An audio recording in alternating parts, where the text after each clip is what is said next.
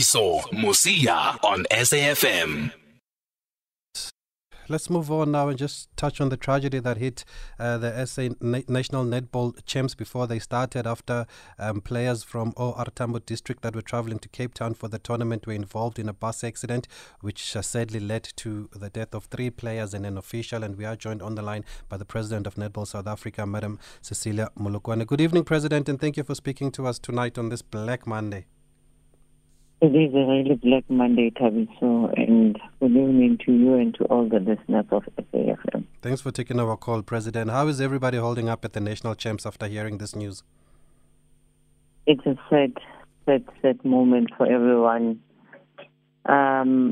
Remember, when you go to a tournament, you don't think that you'll have such kind of fatalities. When a child leaves their home or an official leaves their home, it's like you're going to a tournament, you're going to win a medal, you're going to gain the dignity and the pride. We are not going to, parents expected to go back, not for us to go back to them and say, the child is no more. So it's a very sober and very sad mood that we are at the championships. Not the same. Yes. I can't lie, not the same. And I believe you are lighting candles today ahead of the start. When did you hear about this fatal accident firstly? I heard about it at around 5 in the morning yesterday when I was phoned by a number that I don't know. I had to pick up the number. And I heard that there's an accident. By then, there were no fatalities. There was no one who would have passed on at the time. And I kept on talking to them until some of them, the phones, I couldn't get hold of them anymore. And when I phoned the MEC of Sport, Arts and Culture in Eastern Cape, she woke up at the time.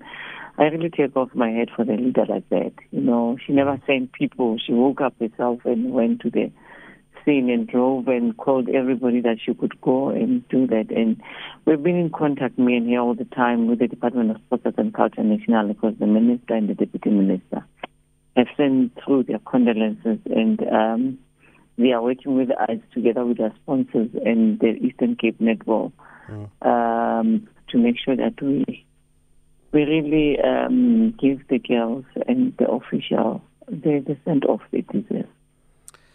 And was it hard, President, to continue with the tournament after what had happened? What was taken into account to let the tournament go ahead? Look, it was very hard. You don't lose lives, and it just continues. Everything is normal. Nothing is normal here. But then we had to sit and say this is a catch-22 situation. People came to this tournament to play this tournament, and we said, by the way, these players and officials were coming to this tournament to play this tournament. So why don't we play this tournament in their honor and make sure that we honor them and we do what they would have loved doing when they were here, if they would have been here. And we dedicated the tournament to the 4 of them. Yes, and I've got to say I was one of those who felt initially when I saw this news that the tournament should not go ahead. But I heard the families speak to Aldrin Sampier this afternoon on Beyond the Headlines, and the families were supporting the idea of the tournament actually going ahead, saying that life has to go on and they don't have a problem with the tournament going ahead. And have you spoken to the families, President, or will you go see them after the tournament, after the champs? No. We are going to see them, not after the champs. Within the champs, we are going to talk to them. We are Africans, and we must understand that it's disrespectful for me as a president to take the phone and call the families that have lost their loved ones. I have to stand up as a leader and go there and convey my condolences and the condolences of the whole netball fraternity, not only in South Africa but in the continent and also in the world, because I've got all those messages from those. Yes, and these national champs actually were involving the districts. I remember in your press release you were saying that you wanted to create more opportunities for players, right? And that's why the districts were also part of it. Yeah, it's about creating more opportunities so as we can see all the kind of talent that is left behind. When we deal with provinces. It's a question of we see less talent, and we deal with provinces through TNL. So this is giving districts an opportunity to say, you are our members, we recognize you, and hence the hashtag mode that I came in with when I came into the office in 2017 to say, taking netball back to the people. Yes, and what can you tell us about this team from this OR Tambo district? What were the expectations, and where are they from exactly?